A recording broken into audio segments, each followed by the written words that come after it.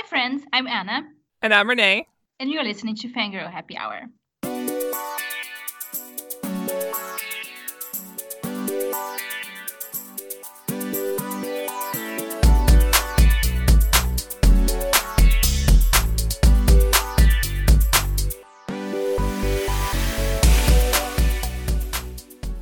Hello, Space Bees. No one is having a meltdown. No one. We are just here recording and no one is having a panic attack or a allergic reaction to something that she's not aware of. Everything's under control. And as such, today we are talking about what we've been watching, discussing Farthing by Joe Watson and digging into Yoon Ha Lee's newest middle grade novel, Dragon Pearl. We were supposed to discuss something else. Farthing was a vault topic. Congratulations, patrons. We're moving our vault topic to this episode because I literally looked at the things we were going to discuss and could not remember reading them. It's a little scary, but it's going to be fine. It's fine. I just stuck my face into the freezer because I am having, I guess, an allergic reaction to something that I just ate in a soup from a supermarket, which is something that I never do. I'm so sorry for bringing you my bad luck. I have been cursed for like 2 weeks now, and now it's infected the podcast. No, but you won in an election. That is true. I just feel like we should put this out there and have people congratulate you. And now we'll be congratulating you live on this very podcast. Congratulations, Renee. Well done. I'm so proud. Thank you. I'm glad it's over. I'm never going to do it again. So let's enjoy it while it lasts. She says, until next time.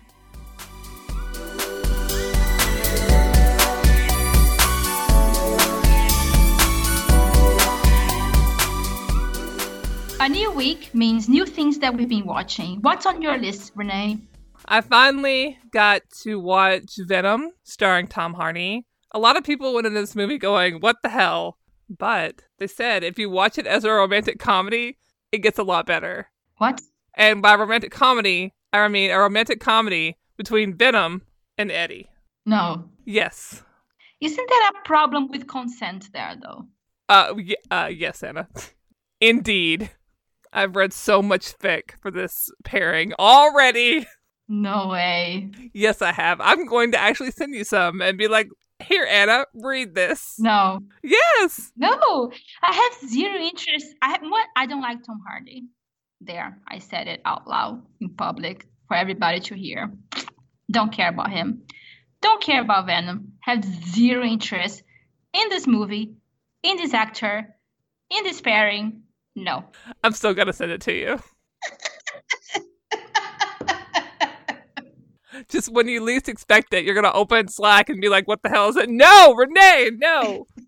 Anyway, it was a trash movie, but like I really enjoyed it. Also, I was extremely happy with the beginning of the film. Spoilers, I suppose, if you haven't seen Venom yet. But at the very beginning, Eddie Brock does something really terrible, and it involves his fiance and gets her fired. And literally, she takes her engagement ring off on the street, gives it to him, and walks away. And they don't get back together. And it's really nice. I'm like, good. Solid movie. Good work. They do become friends in the end. But at least they don't get back together. There's gonna be Venom too? I think so, yeah. Like, Eddie's not the greatest guy. And Venom's not a good guy at all. He's an evil alien. I don't know. But they kind of make each other better. And they eat bad guys. Not sure I'm totally for that, but whatever. It's a movie. It's fiction. And everybody, I really need you to @ Anna. You can do that on Twitter @Booksmugglers and be like, you don't like Tom Hardy? What? I really, really don't. I love Tom Hardy. Yeah, I know. Since inception. Since inception, indeed. Although I don't know what he was doing with his accent in this movie. I don't know what that was. Next, I spent like a day watching James Beach videos. People are like, what the fuck are you talking about? He's a comedian. He uses like visual aids to do comedy. And one of his biggest tricks is that he will communicate with spammers.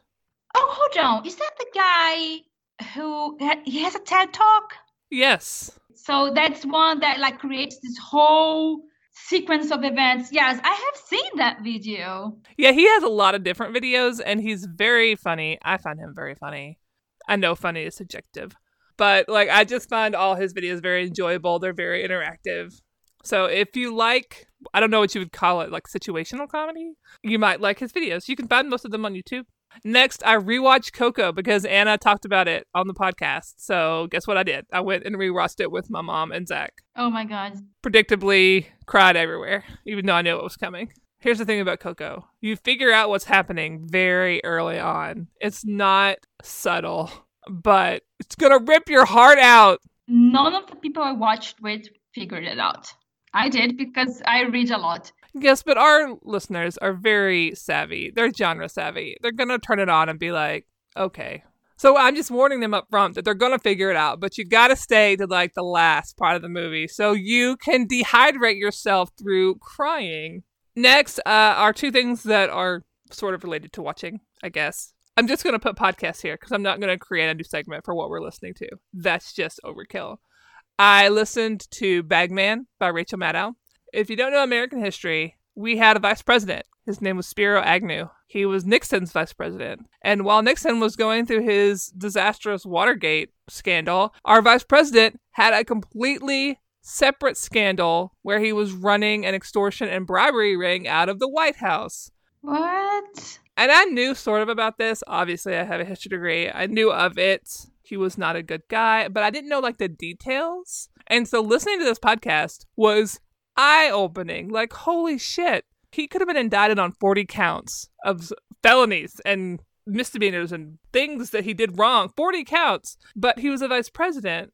If you like history or you like Rachel Maddow, because Rachel Maddow is excellent, you will probably like Bagman. It's 7 episodes. They're all very short. I listened to it in a day. I'm just going to add this to my roster right now. If you like true crime, although nobody gets murdered, sorry. And lastly, I have been playing Final Fantasy VI. Still playing it because it's a Final Fantasy game. I'm probably going to be playing it for around 100 hours. I thought you were going to say 100 years, which also sounds legit. I overlevel, so I always spend extra time on games that I probably don't need to. But it just makes things go by so quickly. And that's what I've been watching. What have you been watching, Anna? Netflix is on a roll this year. I think I already talked about Sex Education, about how much I loved it. Ever since watching that, I've also watched the 3rd season of One Day at a Time, which is about a Cuban-American family who lives in California. And they have the abuela, who is played by Rita Moreno in the role of a lifetime. She's so funny and she's the best character. I'm pretty sure I talked about it on the show already, but the 3rd season, well, the abuela is an immigrant. Her daughter was born in America, and then there are the grandchildren who are all navigating this space in America. And it's a very political show. It's a very funny show. It has a laughing track, and I haven't seen one of those in such a long time. But it kind of fits. They have this whole found family going on with the superintendent of their building, who is an immigrant from Canada. And he inserts himself into the life of a family, but they found in each other something. And the girl came out as lesbian in the 1st season, and she's dating a non-binary character who's addressed as they throughout. It's really, really cool, this show. I really highly recommend it. They need more people to watch the show because they haven't secured yet a season 4. And I really think it deserves a season 4. So everybody, please go watch One Day at a Time. The other one that I loved is Russian Doll. I guess the first thing you can compare it to is Groundhog Day. Except Groundhog Day is about this white dude who is just nasty and he needs to learn how to behave like a human being. And the day repeats itself in the very same way every day until he falls in love, I guess. So this one is a woman as the main character. The show is also created, directed, written by women. It's an unlikable character, but very likable in her unlikability, if that makes any sense. And the more the day of her death repeats, the more different things get until she meets another person who is also stuck on a time loop of his own. It's so good. It's so good. I really wish more people would watch it. So if you haven't watched Russian Doll yet on Netflix, please do. Another Netflix show that I watched recently with Eric Bana is Dirty John, which is based on a true crime podcast that then was transformed into, I think it was 4 episodes, about this very charming guy who inserts himself into the life of this very wealthy woman, and they get married within meeting each other for like 6 weeks. From there on, she starts to find out about his past. It's mind-blowing. I've watched Crazy Rich Asians. Crazy Rich Asians is the romantic comedy of last year. I don't know if you watched it, but everybody was talking about it. I thought it was delightful, funny, romantic. And I really want to go to Singapore now. It looked amazing. And A Simple Favor is a thriller with Anna Kendrick. I thought it was really cleverly done too. She's a super mom, and she becomes best friends with another mom who one day asks her for a simple favor to take care of her child for that evening. And then the other mom just disappears. And then she starts investigating, and that leads her down a rabbit hole. It's really cleverly done. I really enjoyed it. It's with Blake Lively too, which, what a great name. I think this is one of the best names. Who is married to Ryan Reynolds. Speaking of Ryan Reynolds, are you going to go watch the Pokemon movie? I didn't even know that was a thing that existed. I watched the trailer this morning. I almost peed myself laughing. It's like, I'm definitely going to go to the movies to see this. When I said I wanted to see this movie in the theaters, you should have seen the look Zach gave me. It was like, I want a fucking divorce. But did he watch the trailer? Yeah. How can you not want to go to the movies to watch Ryan Reynolds being funny? It's like Deadpool reincarnated as Pokemon. And I'm here for that. I guess we'll find out who gets to see it. So if you have been watching anything that you think we should watch too, just let us know. We are always keen to add more stuff to our never-ending lists.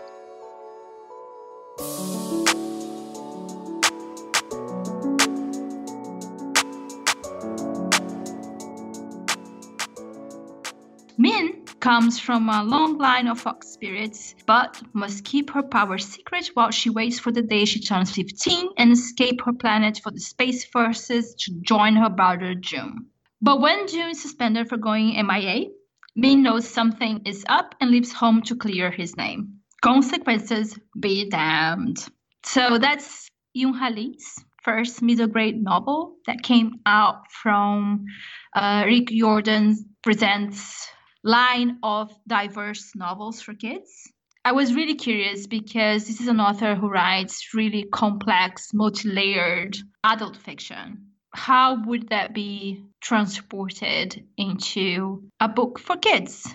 It's a space book, just like his other series. And it has space shenanigans, I guess, and adventure. And I enjoyed it to an extent. Not to the extent that I was hoping to. What did you think, Renee? Writing for kids has got to be hard because you never know what reading level some kids are on. Even if middle grade is marketed toward ages like 8 through 12, there's obviously going to be some blurring on the edges of that. Some kids will read books earlier, some kids will read books later. Creating these books for kids is very difficult. And so I just don't think I am the right person to judge middle grade. Because every time I pick up and read a middle grade book, I get to the end and go, wow, I like this, and this was okay. But I always inevitably come back to this is too simple, making me think that I'm too old for middle grade and not interested in it enough to engage with it like some adults who are invested in middle grade do, like, say, librarians or middle grade publishers. I think there's a difference between simple and simplistic. Oh, yeah, I wouldn't say simplistic. I really do mean simple. Like the sentence structures, the way the plot moves. I don't mind simple as much as I mind simplistic. So for me, middle grade still works. If I can get a good story, I don't mind if it's simple or not. I just think I get too bored. Right. I mean, because I've been working for years to be able to read like really complicated nonfiction and adult SFF that I guess is considered quote unquote hard. So I've been training myself that direction. So to go in the opposite direction, my brain is like, I'm bored. I'm bored. What are you doing? I'm bored. Even though the book's not boring, there's no way to call this book boring because things happen and they keep happening. You're going from point A to B, then B to C, then C to like this kind of like that. And I get that with kids' books that's going to happen, but it also kind of takes some of the tension out of the narrative for me. But like if I was 12, it probably wouldn't. I would probably really, really like this. I'm just like, I want there to be a little bit more complication here. I think that's what happened in this book because things have no consequences. She just goes, makes terrible decisions. Things just like smoothly sail for her. And it's very convenient that someone dies exactly when she needs to find a place in a crew. Yeah, I agree that there weren't consequences for all the bad shit that Min was doing. It's not a book without bad things happening. It's not a book without consequences. But it just felt that Min sailed through too easily, perhaps. And part of me is like, oh, this is really cool that a Korean character gets to have these sort of adventures and go on to do awesome things. But at the same time, she just makes so many bad, immature decisions. And I don't feel like there was anything that pulled her back from that. I feel like maybe she was rewarded for all of those things. Yeah, I don't know. I really don't know how to feel about this book. I think I feel like it started in the wrong place. Because I know why we got all the initial stuff with her family. The stuff with her aunt that came out of nowhere. That was the first part that threw me out. You never got to sit in any situation because things were constantly just changing and moving so fast. So it was very hard to like invest in any part of the narrative. A lot of the side characters are really not three-dimensional. Maybe, yeah. The main character is super developed and everybody else around her had less space to be there. I was thinking back to the fiction I liked as a kid. And to be clear, we did not have like middle grade, young adult categories when I was a kid. That didn't exist. But the books that I would read, I would love the main character, but I would also, maybe this is my Finnish nature coming out, I would also fall in love with side characters really, really easily. It's hard to do that in this book because you just don't get much about them. And I feel really weird because literature changes and maybe middle grade fiction is more focused now on the protagonist. I read a lot of middle grade. I just recently read The Lost Girl by Anne Usu, which was pretty awesome. And it had so many great characters that she built around the two protagonists. And there was a lot of depth there to all of them. I'm just curious, because I just don't read a lot of middle grade, if plots always work like this, where the character, like you said, gets rewarded for making just a lot of really bad decisions, and the narrative never calls it out. No, I think that's the problem with this particular book. I'm so sorry to say that. I think this is why I was fairly disappointed in it. I think there was like a very frustrating line that the main character walked, which was she was either too carefree or too courageous. And sometimes it was difficult to tell which one she was being. Again, going back to The Lost Girl, there's so many consequences for the totally bad actions that the characters take. So I think what I'm hearing from both of us is that the lack of consequences for Min's behavior in this book was one of the big problems that we had. It was because she did really stupid things. Really stupid things. Really outrageously dangerous and thoughtless actions. And I don't think she faced them for what they were. I don't know if in the context of a book that features Korean characters going on adventures, if this is something that we can discuss or not, because maybe it's about time that characters like that get to be so adventurous and outrageous. And how many white kids in books have done stupid things and got away with it? And is it not time for a Korean character to have that same thing? At the same time, it just frustrated me. I mean, I read the whole thing. I read the whole book, and there were things that I really liked about it that I wanted to be explored more. For example, when I say that I think I started in the wrong place. Min is not even supposed to be in space. She's not old enough to be in the Space Forces. But I really think it would have made maybe more sense to have her already be on the ship and have it be more like of a mystery. But then you lose some of the family stuff that comes in the first part of the book that's really nice. I really like the complicated relationships that she had with her family and her planet. But I also think that the way that she has to get on the ship, right? But the way that she gets from, like, and the ship is point E, but the way she gets from A to E feels sort of like unnecessary and bloated. Like it wants to be this like very grand adventure story, but there's just so much moving around and things going right. And then the book at the very, very end trying to sell it, well, you make your own luck. Oh, okay. All right. Like, she hurt people, and it's just never dealt with in the narrative. She did, yeah. Do I want there to be more diverse fiction like this? Absolutely. Do I think kids should read this book? Absolutely. Do I think libraries should add this to their collection? 100%, because it's pretty nifty space opera that also uses like this very neat magic system. Korean mythology background. But do I want to read about people hurting other people and getting away with it? No, not really. Not at all. Like we read Love, Sugar, Magic, A Dash of Trouble. In that book, when that character hurts people, there are consequences for her hurting people. Exactly, yes. I don't know. I'm like you. I like this book, but I was really frustrated by it too. But I also realized that I am not the target audience for middle grade fiction. Indeed, that's also true. Like, listen to your librarians, kids. Listen to your booksellers. Don't listen to grumpy podcast hosts. I really wanted to like it way more than I did. And I thought it was just okay in the end.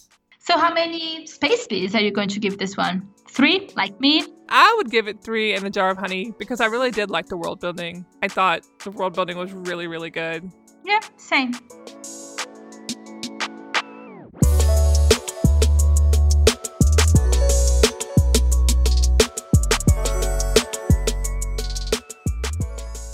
One summer weekend in 1949, but not our 1949 as we know it, Lucy and David are invited to Farthing, which is surprising because Lucy's mother never approved of Lucy's marriage to David, a Jewish man from London. They are treated to microaggressions and awkwardness, but everything goes very wrong when a politician is murdered and Scotland Yard must come in and investigate all the party attendees, and all the evidence points directly at David.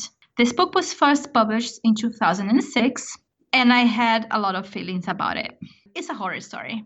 It's a fantasy novel about an alternate London, but it's actually a horror story. Accurate.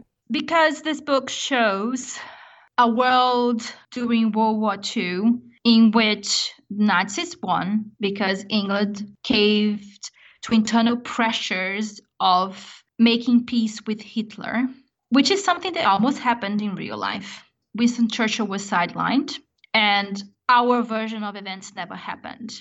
In this 1949, Hitler is still running Europe, and England is in the throes of becoming more and more fascist and more dangerous to Jewish people. And this is the background of this novel. Lucy is the daughter of aristocrats who were part of the group who engineered peace with Germany. This group is getting stronger and stronger in the way that they are embracing fascism. But Lucy broke away from it, and she got married to a Jewish man. And when they are at this house party for which they were invited by her mother, and she can't understand why exactly, because nobody cares about her husband until someone gets murdered, and then that's when shenanigans happen and all the politics behind this whole thing evolves. Hey Anna, how'd you feel reading this novel in the current climate? It was so scary because I could recognize so many of the signs happening right now with the fear of the immigrants, with the England for British only, and fascism that is developing all over the world, not only in England, but specifically in England in this very context. And people and what stuck with me the most is just how both Lucy and David and other people who are on the right side of the force kept saying, no, but our laws will prevent things from happening. But no, will never happen. But no, this cannot happen because people are not like that. And yet things kept happening and coming at them, which is exactly what's happening right now. It's like, no, Brexit will never happen. And it did. No, nobody is going to vote for that. And yet they do. But no, nobody thinks like this. But yes, they do think like this. It's really, really scary.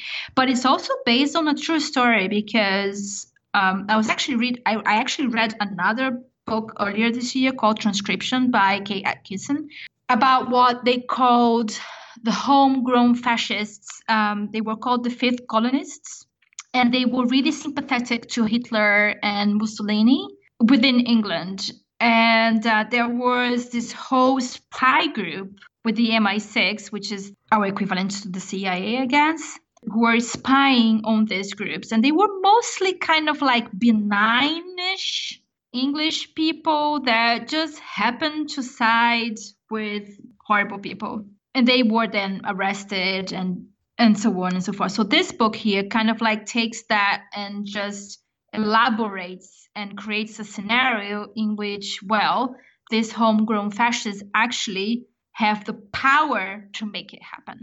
And they do. And the book just grows and grows the tension behind people accusing David of this crime and nobody being able to do anything about it.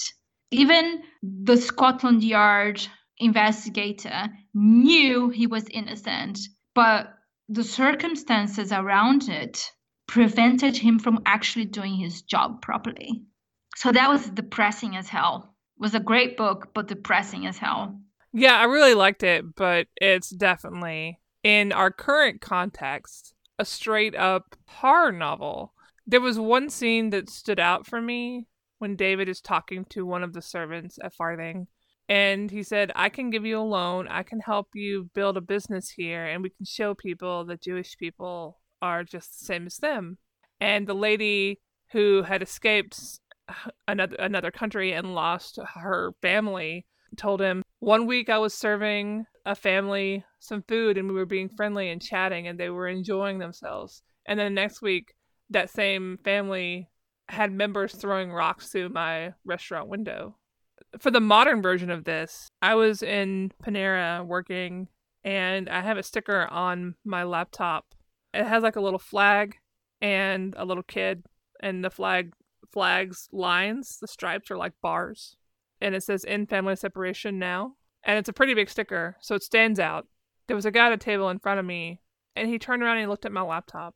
And he was like, why do you have that sticker on your laptop when the situation at the border is so bad? I told him it's a manufactured crisis due to racism and xenophobia. And families are being ripped apart and kids are being kidnapped. He's like, well, those kids will be better off without parents like that. What's happening really with this kidnapping stuff is that a lot of these kids were being sent to evangelical Christian homes, kidnapped from their parents and sent to homes that may not be safe. And so what's happening again, it just looks different.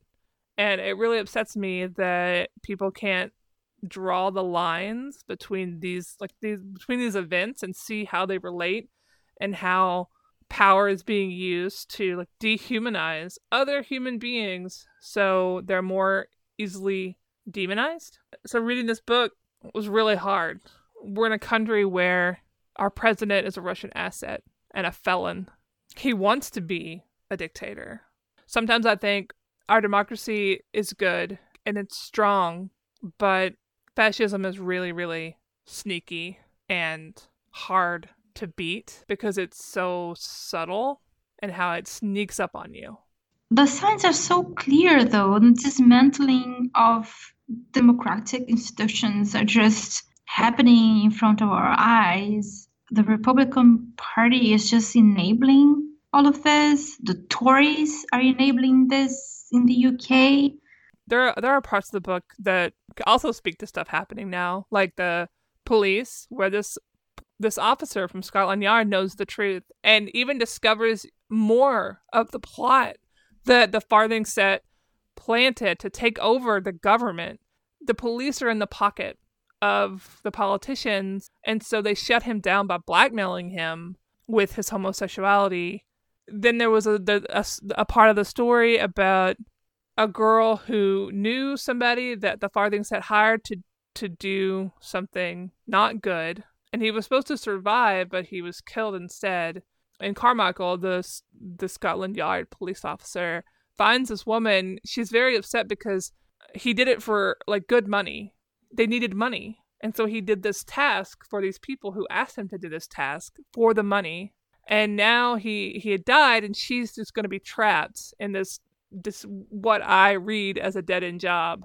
I mean, we see that now. We see these things happening now. Corruption of police, powerful people paying others off to do dirty work. I mean, to use the example of the woman who got stuck in that dead-end job because her fiance was murdered for doing a job, probably for not that much money in the end. Like, look at what's happening in North Carolina right now in the U.S. A man who was running for office hired a dude to like basically falsify ballots, and there's money there. I don't know how long it'll take us to figure out how much that dude was making on that falsifying ballots thing to elect a Republican congressperson. Jo Walton's book is fantasy, but it's very much set in reality, because even though this is an alternate London, it takes elements from things that are actually present at that particular time in real life. So, for example, the homegrown fascists, they were real. The class divisions between the aristocrats and the working class, very real. The persecution of queer people and the laws to repress them in England, very real. And then, of course, human nature that repeats itself, also very real. And a lot of people talk about, oh, I'm not going to bring kids into the world under these circumstances. And how would you do that? How would you live life? How would you do anything if things were actually that bad? I mean, things are pretty bad right now, and we're all going through our lives like everything is normal. Lucy is going to have a baby. And they actually also adopt a bunch of other foster children, Jewish children who were escaping. We talk about how this book is horror, but it's also full of hope, because there's a beautiful romance between Lucy and David. There is the element of them being able to, spoiler, run away and have their own family, which makes them really, really lucky in the context of what was happening in Europe at the time. And there are people in the book who disagree with what's happening. Yes, there is an underground resistance going on all across Europe and England. And you get the feeling that there are characters who have given in to this, but don't quite realize how bad it's gotten, that you suspect might change their minds. Her mother was the architect. She's the devil, and I love that Lucy was like, it was my mother. She was like, she knew from the start. She's like, this is my mom. My mom is evil. So yeah, you have really evil people, but then you have like some really like good people too, like Carmichael, for example. And I know he comes up in the second two books. Really? Okay, I didn't know that. And so I'm kind of interested to read what's happening, although I assume the series gets much darker. Yeah, but maybe before it gets lighter, hopefully. I think I want to read them. But there's hope here. Lucy had a governess as she was growing up, and the governess is who she goes to help her and David escape. And the governess turns out to be part of that little underground system.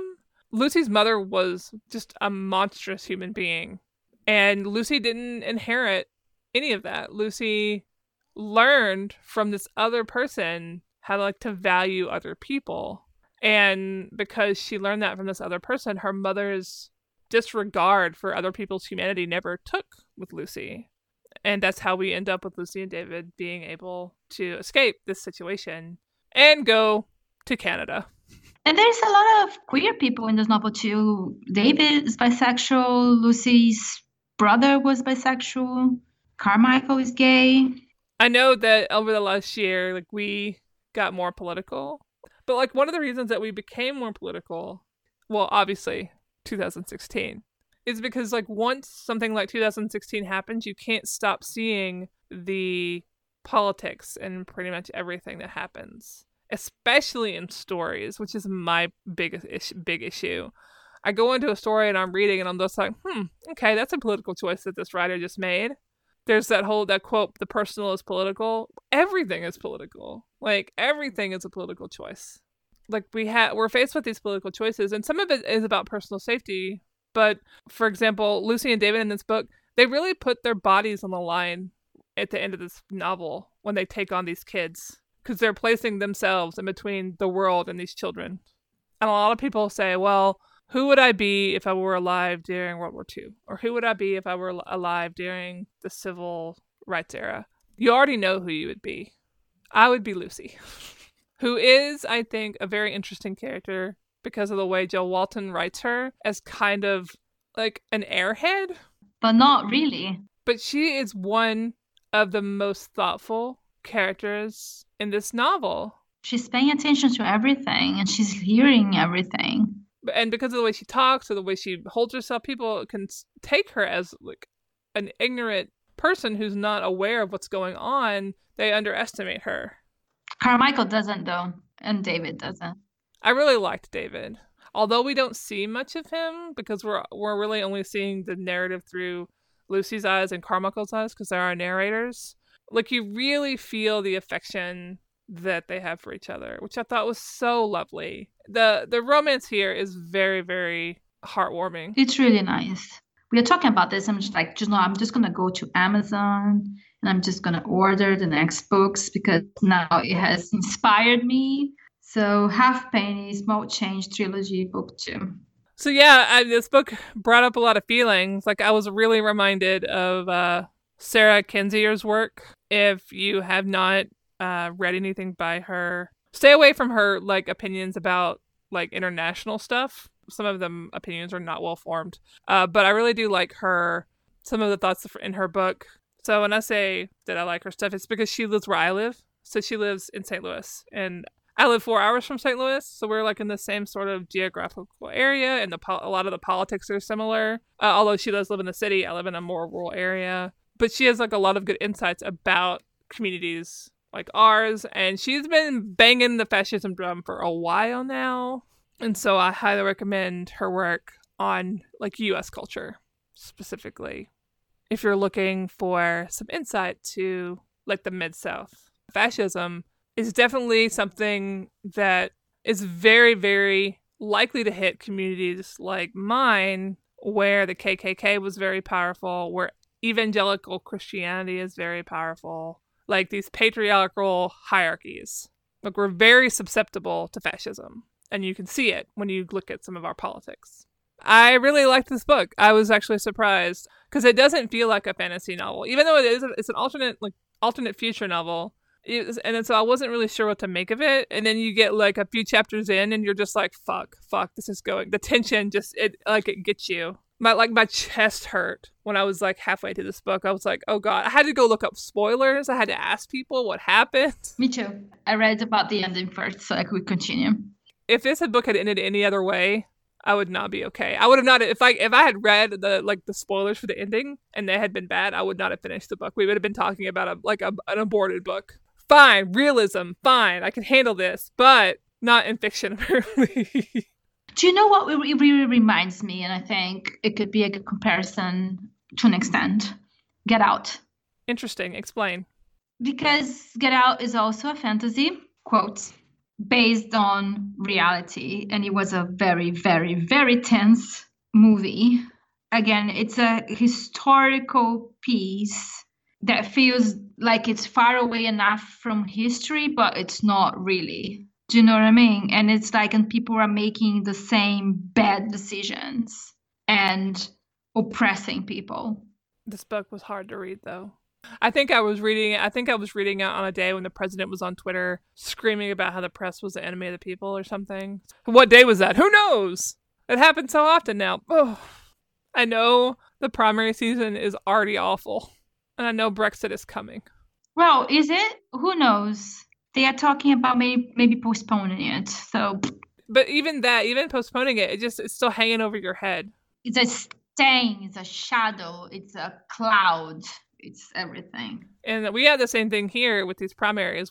We don't know how much Russia is going to affect the primaries. So it's a really hard book to read in these circumstances when we have these things happening. But I really think it's a valuable book to read too. And the characterization is lovely. Yeah, absolutely. 5 Space Bees. 5 Space Bees. This is also my first Jo Walton novel ever. I read Tooth and Claw, which was also lovely. It took me a long time to read Jo Walton, but I'm glad I did.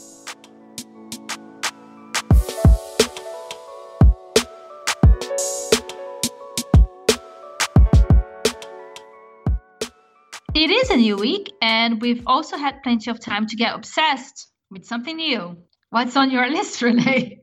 Oh, Anna, let me talk to you about Twitter and my newfound love of blocking people. Do you go searching for people to block just so that you can get that rush of adrenaline? So I don't actually go out and search for them. Like if I'm reading my timeline and somebody tweets a tweet by like a woman or a person of color into my timeline, I tap into the replies. And I find the first 5 people who are being assholes and I block the shit out of them. Listen, friends, there are lots there. And in fact, if you just want to go follow Alexandria Ocasio-Cortez, just click into one of her tweets once a day and be like, first 5 people, block, block, block. It will take you 3 seconds because there's a lot of them. And also, I started automatically blocking people who have usernames with over 5 numbers in them. Okay, I saw you tweeting about that. What's the rationale behind it? Those are bots. If you're a person and your username has 6 numbers because you have a birthday, number 1, that's really bad. Don't use your birthday for stuff like that. Number 2, change it because you look like a fucking bot. Friends don't let friends follow bots or argue with bots or quote tweet bots and mock them. If you see an account, even if it might look legit, it doesn't matter. It's a bot if it has those numbers. And if it's not a bot, it's somebody who is so clueless about social media that they didn't change their automatic username that Twitter gives to new accounts. They're probably going to be signal boosting bots. Block the bots. Block them. You should get a t-shirt done. And I've just found it to be lovely because now people will quote tweet things into my timeline being like, this is an asshole move. And I'll not be able to see it. It'll be like, this tweet is unavailable. And I'm just like, I've already blocked that person. And it's just so nice. I don't have to see any of this garbage that gets churned up through the Twitter outrage machine because I've blocked the people that people are getting angry at. It's so nice for my mental health. I can just be like, sorry this happened, pal, and move on. I don't even have to see what they're upset about. I love it. Also, I've been trying to quote tweet garbage less, which is a lesson that I recently got from a video I watched by Jay Smooth. He calls it do not link to the line steppers, people who do really bad things on social media in order to get an outrage reaction, in order to get clicks, in order to get ad views. You can talk about them, but don't link to them because when you link to them, you're making them money. Anyway, that's what I've been obsessed with lately, blocking the shit out of jerks. I'm not talking about going in and blocking people having disagreements with each other.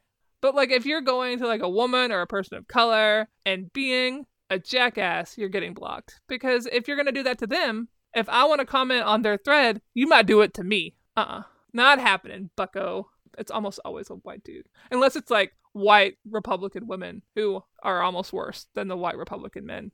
Anyway, so that's what I've been obsessed with the last few weeks.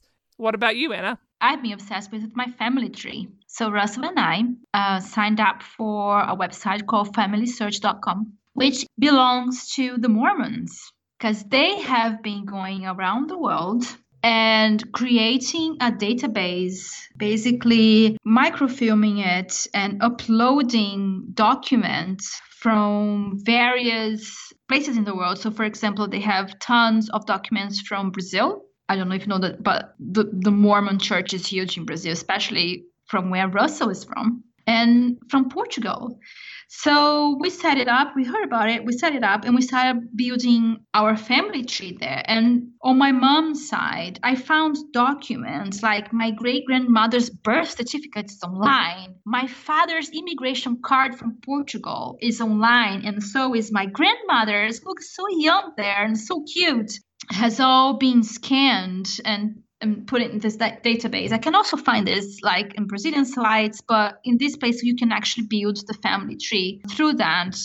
And I went on my mom's side, I went all the way back to like an earl in the 1700s in Brazil. And then in Portugal, all the way back to the 1700s in Portugal on my mom's side. And on my father's side as well, obviously, because my father is Portuguese. But I can't find my paternal grandfather. I don't have any details about him because he died when my dad was 7 years old. I think I don't even know, because if I knew, I would have his date of death and I could find his death certificate and then find the rest of. I just know his first name, his last name, and that he was married to my grandmother in 1933. But that particular year there is nothing online. I can't find a marriage certificate. I can't find anything. I think he was born in 1910, but also can't find a birth certificate because I don't know where he was born apart from Portugal. Of course, my dad died. My grandmother is dead. My uncle is dead. I have a living aunt, my father's sister, but she doesn't have any documents and she doesn't remember him because she said she was like a baby when he died. And I can't find anything about my grandfather. This is driving me up a wall because I just want to know who he was. So my family tree is stuck there. Russell, on the other hand, found out that he had a Brazilian Indian. It was probably his great-great-grandmother, which is something that he kind of suspected from looking at his grandmother's face, but nobody knew about it in concrete terms. And then the rest of his families are like Italian immigrants, and he could find the boats that they came in. And oh my God, Russell found out that one of his relatives like killed the other one, stabbing, the other one was poisoned by his wife. I was like, what? so far from these Italians. And also, like, the more you learn, like, the more you realize that humans are pretty fragile. Yes. And I think it's really interesting too that like people that are so close to you, like a grandfather, those traces are so easily lost. But genealogy can be really neat. The stuff that you can find is really fascinating. Like proto-feminism, where you find like a great aunt who got married but kept her own name, and it was 1876 or something. Like it's really interesting too, because like one of the things that we have in Latin names or in Portuguese names that like you get all the surnames but first is the surname of your mother and then the surname of your father. So this is why my name is so long. But then I was reading about genealogy and looking at Portuguese thing, but apparently in the 18th century people were just like, fuck that, I'm just gonna choose my own name. And I was like, oh, so this is why I can't find these people. Because they are not following the rules.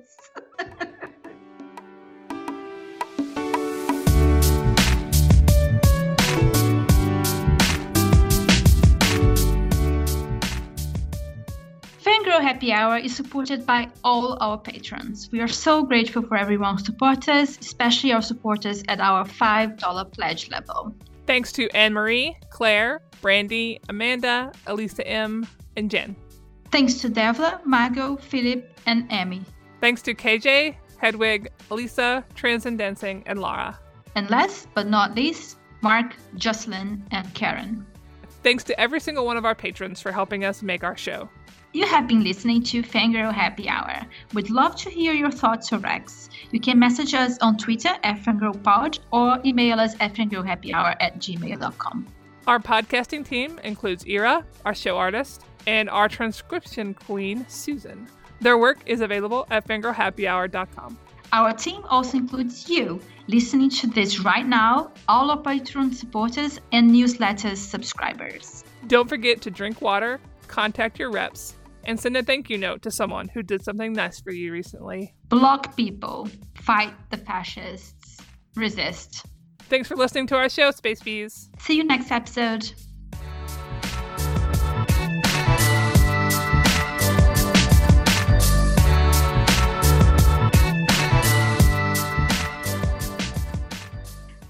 In the intros, today we're talking about what we are reading, but it's actually what we are watching. Oh. What color is the sky? Mi amor, mi amor. When should I put my shoe? Mi amor, mi amor. Should put them on your head. Mi amor, mi amor. You make me un poco loco, un poquitito loco. I love this song so much. White men, y'all. Dang.